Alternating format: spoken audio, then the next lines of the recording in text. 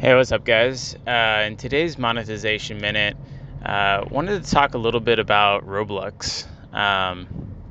So, some trends that I've seen, and they've been around for a while, is just really the power of user-generated content.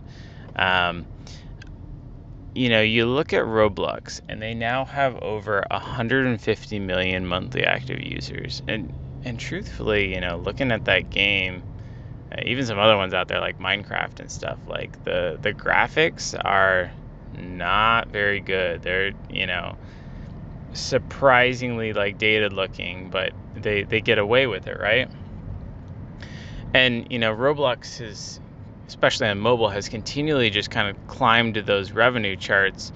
But if you compare their revenue per user to many other games, their revenue per user really is not very great, which kind of makes sense given the volume of kids and stuff that they have playing it.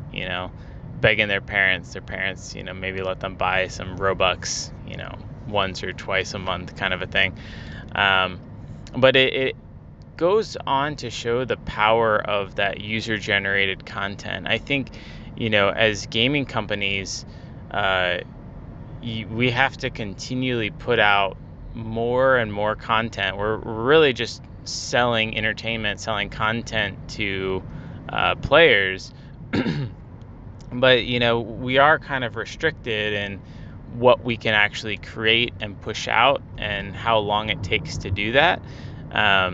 But I think if you can get to some aspect of your game where you can allow user generated content to be created and sold to players, a couple games that I've seen this in is like MView and Avakin Life.